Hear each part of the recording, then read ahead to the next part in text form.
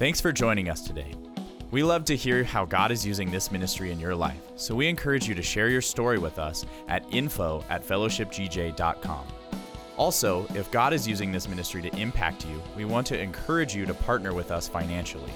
You can do that online at fellowshipgj.com and pick the giving option that works best for you and help us continue to bring the message of Christ to our community and beyond. Again, thanks for joining us and enjoy today's message.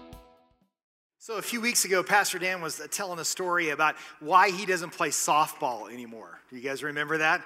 And how he remembers his last at bat and how he struck out playing slow pitch softball and thought, you know what, if I can't hit a softball, if I strike out playing slow pitch softball, I just shouldn't play. Well, the parts that he didn't tell you, I actually was there for. Would you like to hear the rest of the story? Yes, because the rest of the story I think is way better. Because I get to tell the story of his second to last bat and his third to last bat, which are even better than his last bat. And I was pitching. Our team was playing their team. And of course, we're jawing and giving each other a hard time and making fun of each other. And so he comes up to bat. And understand, he was really athletic. And so he's good at sports. And he just wanted to just destroy this ball so bad so he could just rub it all in our faces. So I pitch the ball, and he does this massive wind-up swing, and like his tongue is hanging out, and he just sees this ball coming at him, and he hits it as hard as he can, but he only hits about that much of the ball. And it kind of just trickles right to me at home plate. Now, I don't know if this has ever happened to you before, but it has happened to me, and it happened to him in that instant. He took off out of the batter's box, and you know how you fall sometimes, but you fall over like a half a mile? It's like in slow motion. And so he takes off, and he knows he's just going to try to run the ball out like he can do that. And he's just like slowly just can't not get his foot, and then boom, just flat on his face, just flat in between home and first. Now, me, being the 38-point choleric I am, only have one compassion point. And I didn't use it at that point. And so I fielded the ball, and I just kind of looked at him, and I was laughing so hard that I couldn't even throw the ball to first base. But I composed myself, got him out, and of course, we ended the inning. We gave him a hard time. Second at bat, he comes up, and he really wants to kill it now. I mean, he has to redeem himself. This is a true story. So he hits the ball, and he smokes it. I mean, he smokes it. In between center field and left field, just right in the gap. And so he's running around first base, and he begins to get delusions of grandeur, now that He's hit the ball so well, and so he wants to stretch the double into a triple. So he's going around second base, and my best friend from high school I'm playing with, and he's in the outfield, and all of a sudden he yells, "You got new legs, Lieutenant Dan." It's a Forrest Gump reference if you remember. And of course, everybody just lost it at that point. Lost it. We were all laughing so hard. He lost composure trying to get to third base, but he was safe. And then his last at bat, he got up. And the reason he struck out is because everybody was yelling, "Come on, Lieutenant Dan, you got it now. You can hit that ball." So then he strikes out. So it was not Dan's best day of sports, so we can say that. Now you might say, well, Tim, what does that have to do with your message on fear? Absolutely nothing. It has nothing to do with it. It's just a funny story that I wanted to tell. Well, we are going to talk about fear today.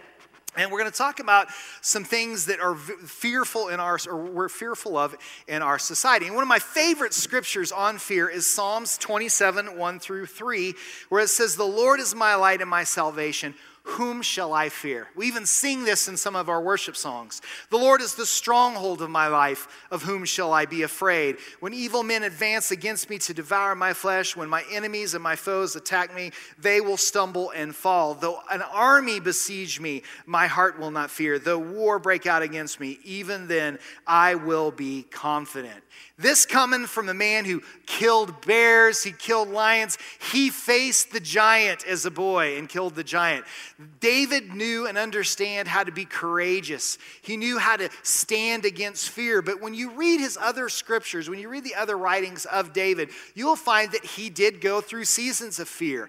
He went through seasons of doubt and worry. But what David learned and what he realized was he got his boldness and his courage from God. And he understood if God was with him, who could be against him? He grasped that.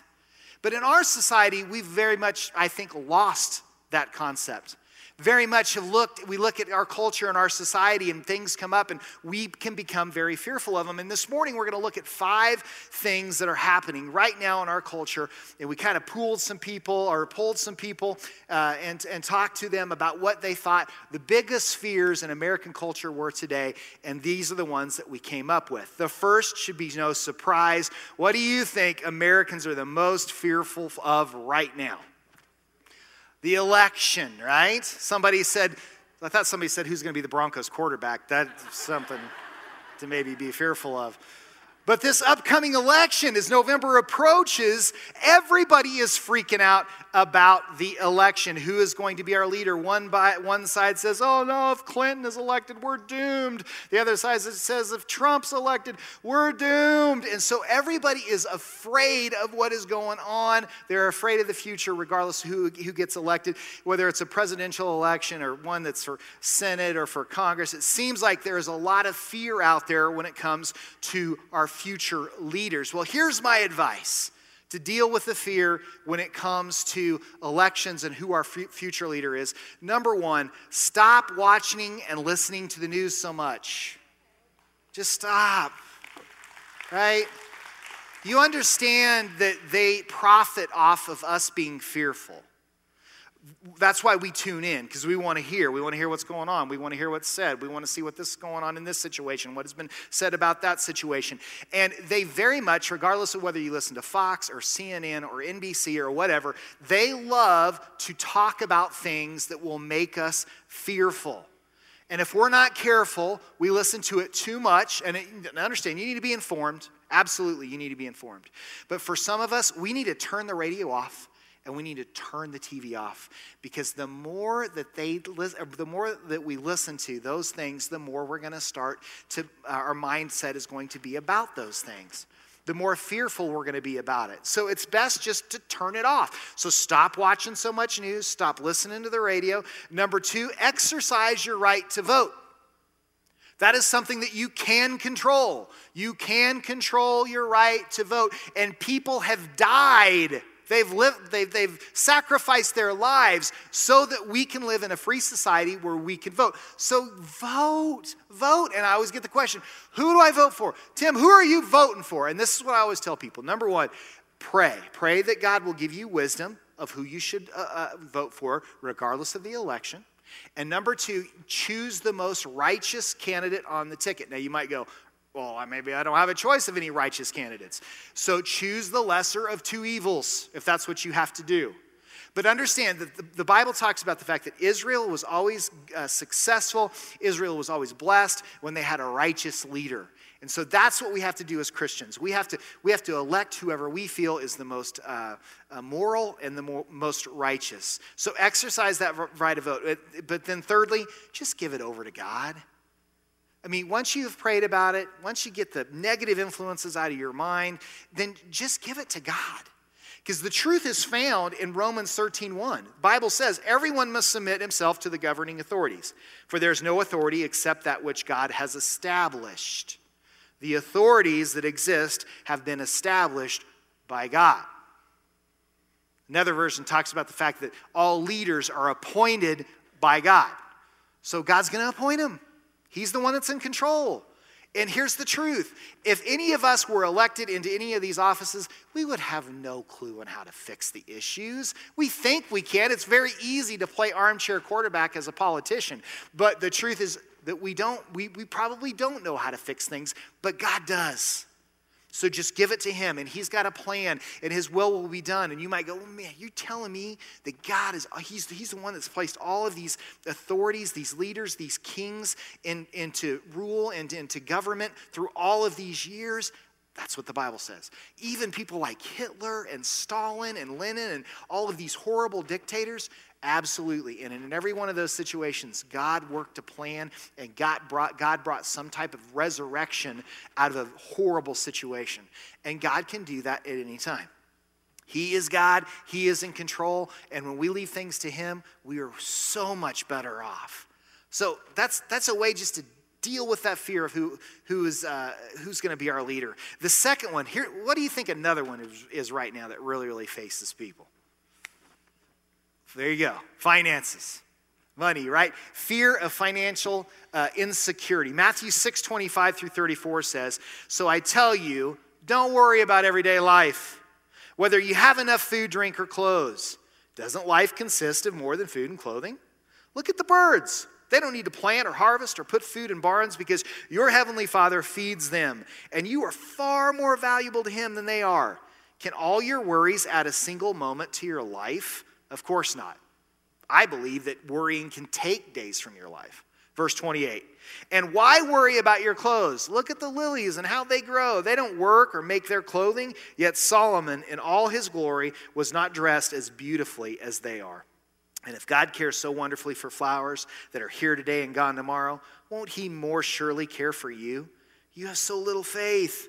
So don't worry about having enough food or drink or clothing. Why be like the pagans? He's talking about people that are so materialistic. He actually calls them pagans, who are so deeply concerned about these things. Your heavenly Father already knows all your needs, and he will give you all you need from day to day if you live for him and make the kingdom of God your primary concern. So don't worry about tomorrow, for tomorrow will bring its own worries. Today's trouble is enough for today. Now, I believe that you can actually be plagued by a spirit of worry. And I think that can be generational. I think that it can be passed down. I mean, you can look back. If you struggle with worry, and you might go, man, my mom was that way, or my grandmother was just such a worrywart. I've heard the saying before, that person worries enough for everybody. They worry for everybody, so nobody else has to worry. If you were that person, know that can just be a generational curse. And generational curses are broken so easy. You just say, in Jesus' name, break the generational curse that is over myself and my family with the spirit of worry. And it is that easy in dealing with a generational curse.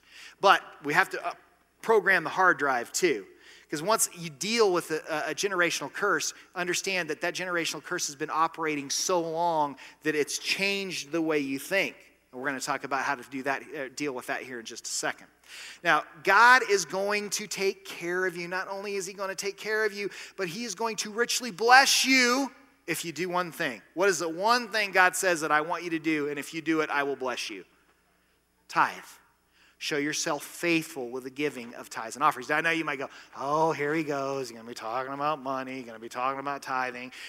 And yes, I am. And the reason that I am is I want to make sure that your finances are recession-proof. And the only way you can make sure that your finances are recession-proof is by giving your finances over to God. Then it's based on God's economy and not the world's. And when you do that, it changes everything. Scripture says that he will open up the windows of heaven to bless you. Malachi 3:6. And I love this version. It's in the Message translation. It says, I am God, yes, I am. I haven't changed. And because I haven't changed, you, the descendants of Jacob, haven't been destroyed. You have a long history of ignoring my commands. Okay, we've done that. You haven't done a thing I've told you. Return to me so I can return to you, says God of the angel armies, that's as he's described in the Message translation.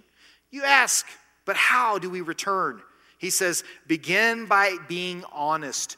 Do honest people rob God? But you rob me day after day. You ask, how have we robbed you? The tithe and the offering, that's how. And now you're under a curse, the whole lot of you, because you're robbing me. Bring your full tithe to the temple treasury. You bring your whole tithe. That means, I believe what that translates as is your tenth of your income before taxes to your local church, so there will be ample provision in my temple. Test me in this and see if I don't open up heaven itself to you and pour out blessings beyond your wildest dreams. For my part, I will defend you against marauders, protect your wheat fields and vegetable gardens against plunderers. What's he saying is that if you do this, I'll protect your stuff.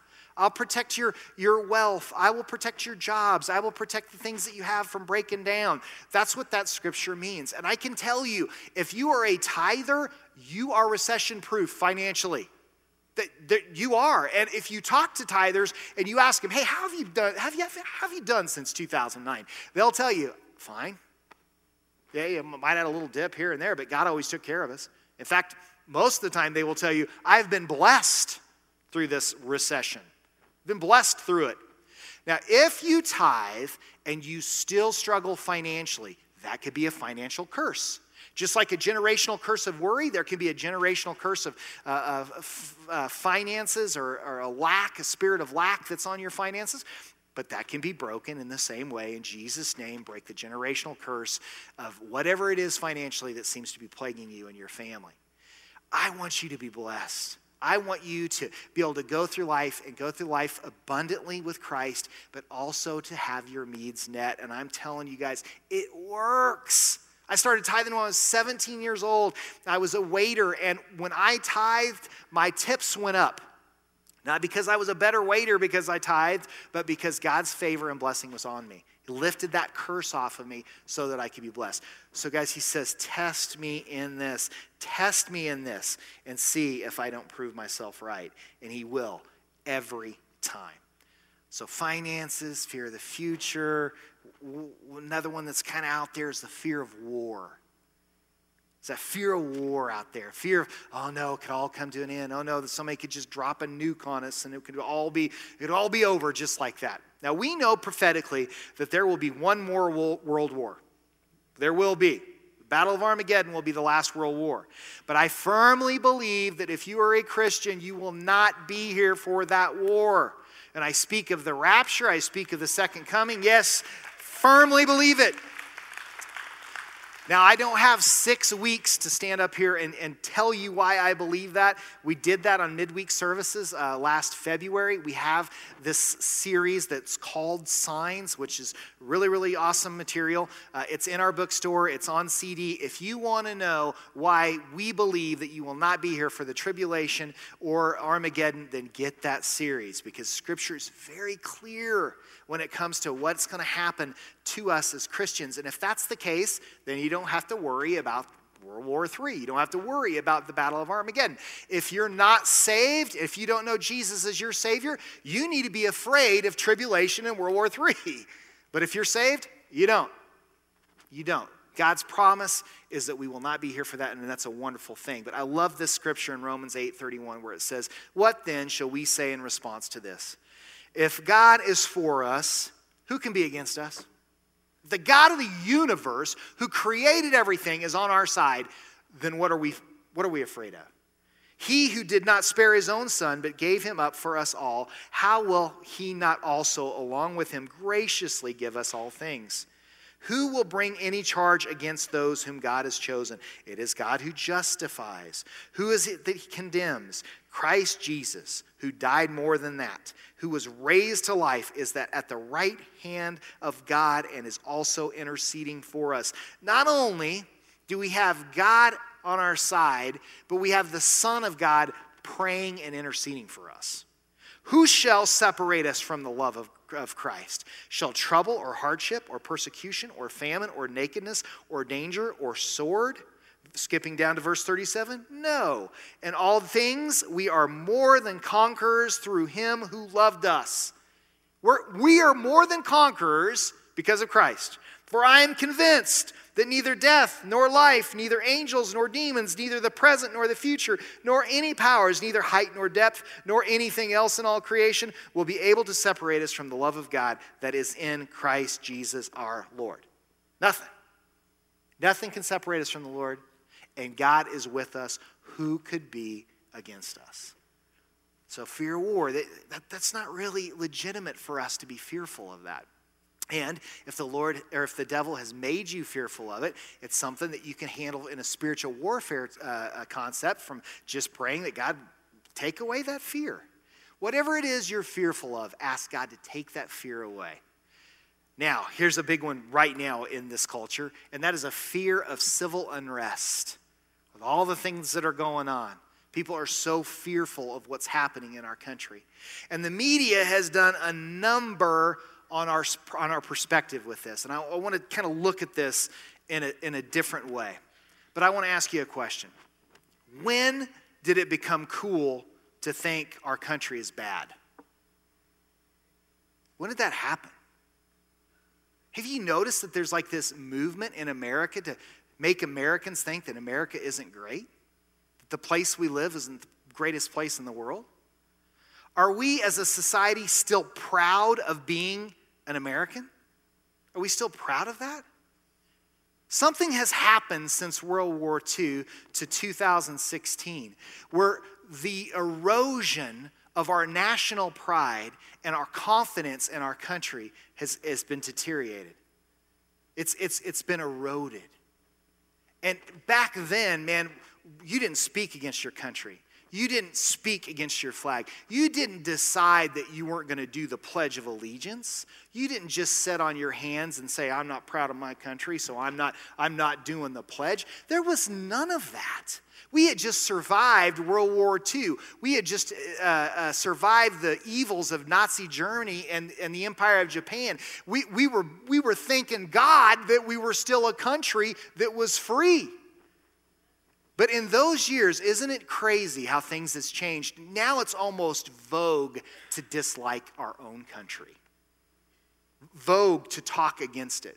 Now, look, there are 319 million people in this country, and some of them are evil and are going to do evil things, but we are still blessed to live in the greatest country on this planet, and I believe the greatest state in this country. We're blessed. What has happened to thanking God for our country and praying for it and our leaders instead of being so critical of it? You go, what has happened there? It's almost like everybody just goes, it's okay to just speak against every leader. Be critical of them. Crucify them. That's what we ought to do.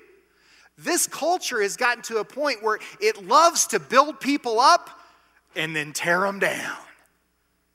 And then it builds them up again, and then it tears them down again. And our media is just great at doing this. As bad as things are, and as bad as things could be, understand this. Most countries would gladly trade their amount of civil unrest with ours. They'd gladly trade it. Especially countries in the Middle East, in South America, in Central America, and in Africa. We talk about our civil unrest in our country, they laugh. Like, are you kidding me? Live where I live. Is we've got to change the atmosphere when it comes to how people think about where we live in our country. We need to be proud to be Americans. People fought and died for the fact that we can call ourselves free. They fought and died so that we could be the land of the free and the home of the brave. We've got to get back to that and quit focusing on the bad things in this country and start lifting up the good things in this country. We need to start building up our leaders, and we need to start praying for them. We need to start saying, well, Lord, I don't know where they're at, and it feels like they're making a lot of bad decisions. Now, I'm not going to criticize them. Instead, I'm just going to lift them up, and I'm going to pray, God, give them wisdom. Show us, Lord God, show that leader the steps that they should take. Be a lamp unto their feet where they would know where they should go, whether it's left or right, if they should make this decision or that decision. When was the last time you really prayed for your government leaders? That's why we're, doing this campaign of, hey, pray for our police officers. Pray for their families. Pray for our first responders. Pray for our leaders. Because, guys, the only thing that is going to change the bad and the evil of this world is God. And the only thing that we can do is pray and intercede for these leaders so that God can work on their behalf. That's how we change this world. That's how we change the spiritual climate in this country. And stop being so critical of everything. Man, I was we were at a campfire one time, and Rebecca's has these cousins, and two are Navy SEALs. One was a Marine officer, and at that time, Clinton was in office, and the group was kind of throwing Clinton under the bus as we were around the campfire, and these guys just didn't say anything. And they're like, hey, you guys are in the military. What do you have to say about that? And their response was, you know what? We just feel like we shouldn't speak against our leaders. And he is our commander-in-chief. And so, we need to respect him and honor him. Wow. There's a reason why our military is the best in the world. And that's one of the reasons. Because they understand authority and they understand honor. And we've got to get back to doing that. We've got to. That's way more crucial than who we elect, is our attitudes as Christians of who we pray for. So, fear of civil unrest. God's got us. And then finally this morning, the fear of sickness. I think fear of sickness is kind of out there, right? Once again, the media will go, oh, well, there's an Ebola outbreak, or there's some mosquito in Central America that's biting people and giving them some Zika virus or whatever, and it's going to spread. And now, where do you think that fear began? It was spawned in the media too, because you see these movies like Outbreak, right? Where this one disease, infectious disease is out, and then it's infecting all these people. I mean, there are actually people out there that believe that there are zombies. Or there's gonna be a zombie apocalypse. Have you seen? Seriously, there are people that are like redoing their trucks and building bomb shelters and buying all these supplies, getting ready for the next zombie apocalypse. Now, I think that it's just a redneck finding an excuse to buy a gun so his wife doesn't get mad at him, but, whatever he's got to do. But really, guys? Zombies? Are we really afraid of zombies? Are we really going to be fearful of some outbreak? Once again, God is in control. But another fear that I know that I've faced before is when you look at your grandparents and how they died. You look at your parents and maybe how they died, and you start thinking, oh, man, could I get cancer? Oh, man. I mean, my dad died of Alzheimer's. That was horrible. Those 6 years were horrible. And you don't think I haven't thought in my mind, man, what if I were to get that? Because, see, for me, I could do my job, on crutches, but I couldn't do my job without my mind. And so that was a fear that I had to deal with. It's just like, man, is that going to happen to me, God? And so it made me fearful of this sickness that I didn't even have or maybe would never have. Guys, understand that when it comes to sickness, it's going to be there, right? It's going to be there. There's going to be sickness in this world. But what is the worst thing that can happen if a Christian gets sick? You might go, well, they would die. But if you die, where do you go? Isn't that the ultimate healing? Like, I prayed and prayed, God, please, please, please heal my dad. Please, God, make him better. Please don't let him have to go through this. And God, please, for 6 years I prayed. And you know what? God answered my prayer. But he didn't heal him in this life. He healed him in the next. And I know that my dad is in a much better place. And I know that it's not goodbye forever with my dad. It's just a goodbye for now. And we need to change our perspective with that too. Now, please know, I'm not trying to make light of anybody that has an illness or has family members of going through an illness. I understand how painful that can be, how hard that can be to walk through those storms. But understand this, that if you're a Christian, God has got you into eternity. And you could get 800 years into the millennium with Christ and go, how did I die on earth? I don't even remember that, because heaven is going to be so great. The Bible gives us promises about healing. James 5:15 says, and the prayer offered in faith will make the sick person well. The Lord will raise him up. If he has sinned, he will be forgiven. Therefore, confess your sins to each other and pray for each other so that you may be healed. The prayer of a righteous man is powerful and effective. So may we pray for each other. We lift each other up when we're ill. But know this, according to what Paul says, to die is to gain. He actually told that to his friends in Philippians 1:21. He says, "For to me, to live is Christ, and to die is gain. If I am to go on living in the body, this will mean fruitful labor for me. Yet what shall I choose? I do not know. I'm torn between the two. I desire to depart and be with Christ, which is better by far, but it is more necessary for you that I remain in the body." So what he's saying here is he's like, guys, I know that I could be killed at any moment. The persecution of the Christians during this time was horrible. And so he was constantly being beaten and put in jail for his beliefs. And he's like, I could die anytime. That's great. I'll just go home and be with Jesus. But it's probably better that I stay in my earthly body for you right now, is what he was telling his friends, so that I can help you as you further the cause for Christ. As there's nothing, according to these scriptures, that can separate us from God's love. And we as Christians have eternity with him. So when it comes to sickness, man, it's like, well, God, are you going to take me home to be with you when I'm 75, 80, 90, 100? Or when I'm 30, 40, or 50? Or, you know what, are you just going to take me home in the rapture? I don't even have to die. Whatever the case, we know we have the eternal security with him. So how we're going to close this morning is we're going to deal with some of this stuff from a spiritual warfare standpoint, because Scripture is very clear in 2 Timothy 1:6. This is why I remind you to fan into flames the spiritual gift God gave you when I laid my hands on you.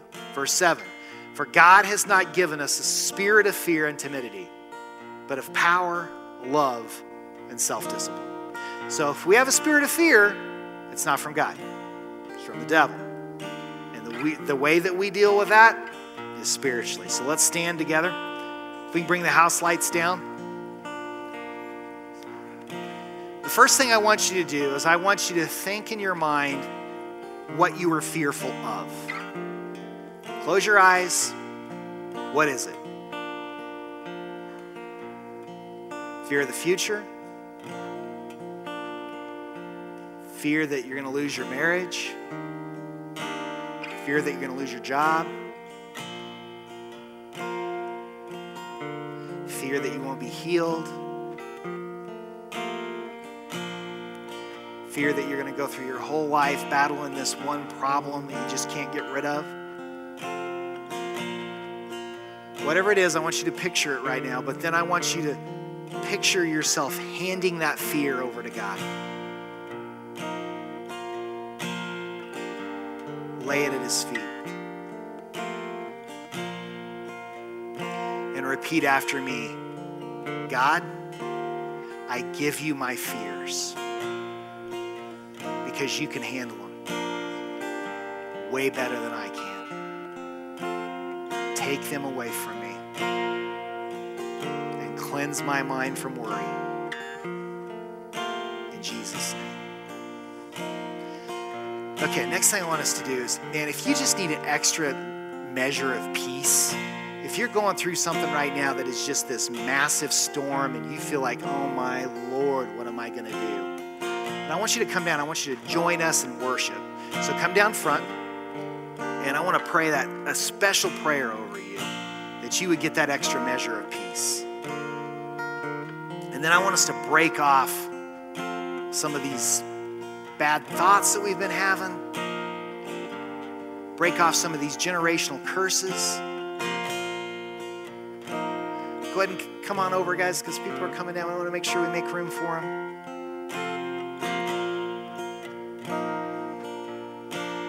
Maybe you need a breakthrough with your finances. Maybe you need a breakthrough with your health. Maybe you need a breakthrough with your marriage.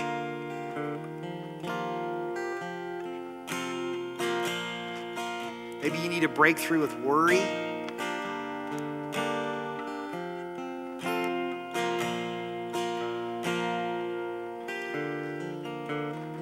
Cool. So let's do this together. First of all, and everybody in the auditorium, repeat after me so we can just break this spirit of fear off of us. Do some warfare on our own behalf, okay? So repeat after me. In Jesus' name, bind up the spirit of fear in my life and cast it out of me in Jesus' name. bind up the spirit of worry in Jesus' name. Break the generational curse of fear and worry in my life and in my kids' life.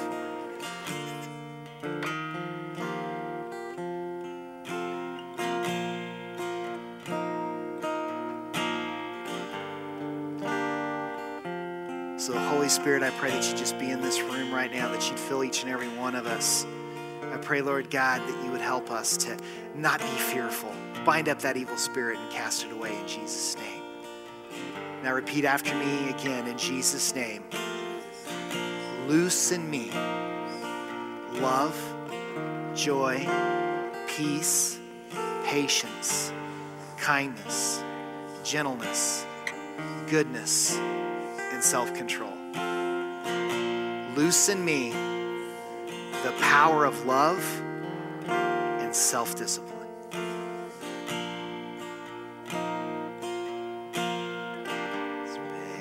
That's big stuff happening right there. So let's sing this worship song together, celebrating God. Thanks for listening to this week's message at Fellowship Church. If you have not made Jesus Christ your Lord and Savior, I want to give you an opportunity to do that right now. The Bible says in the book of Romans, chapter 10, verse 9, if you declare with your mouth, Jesus is Lord, and believe in your heart that God raised him from the dead, you will be saved. In fact, you can do that right now. I want to encourage you to pray this prayer with me if you haven't already done so.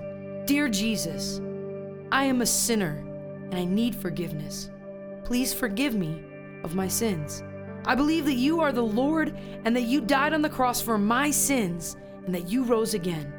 And thank you, God, for that fact. I ask that you now be my Savior to guide my life and give me a home forever in heaven. And God, I ask you this in the precious name of your Son, Jesus Christ. Amen.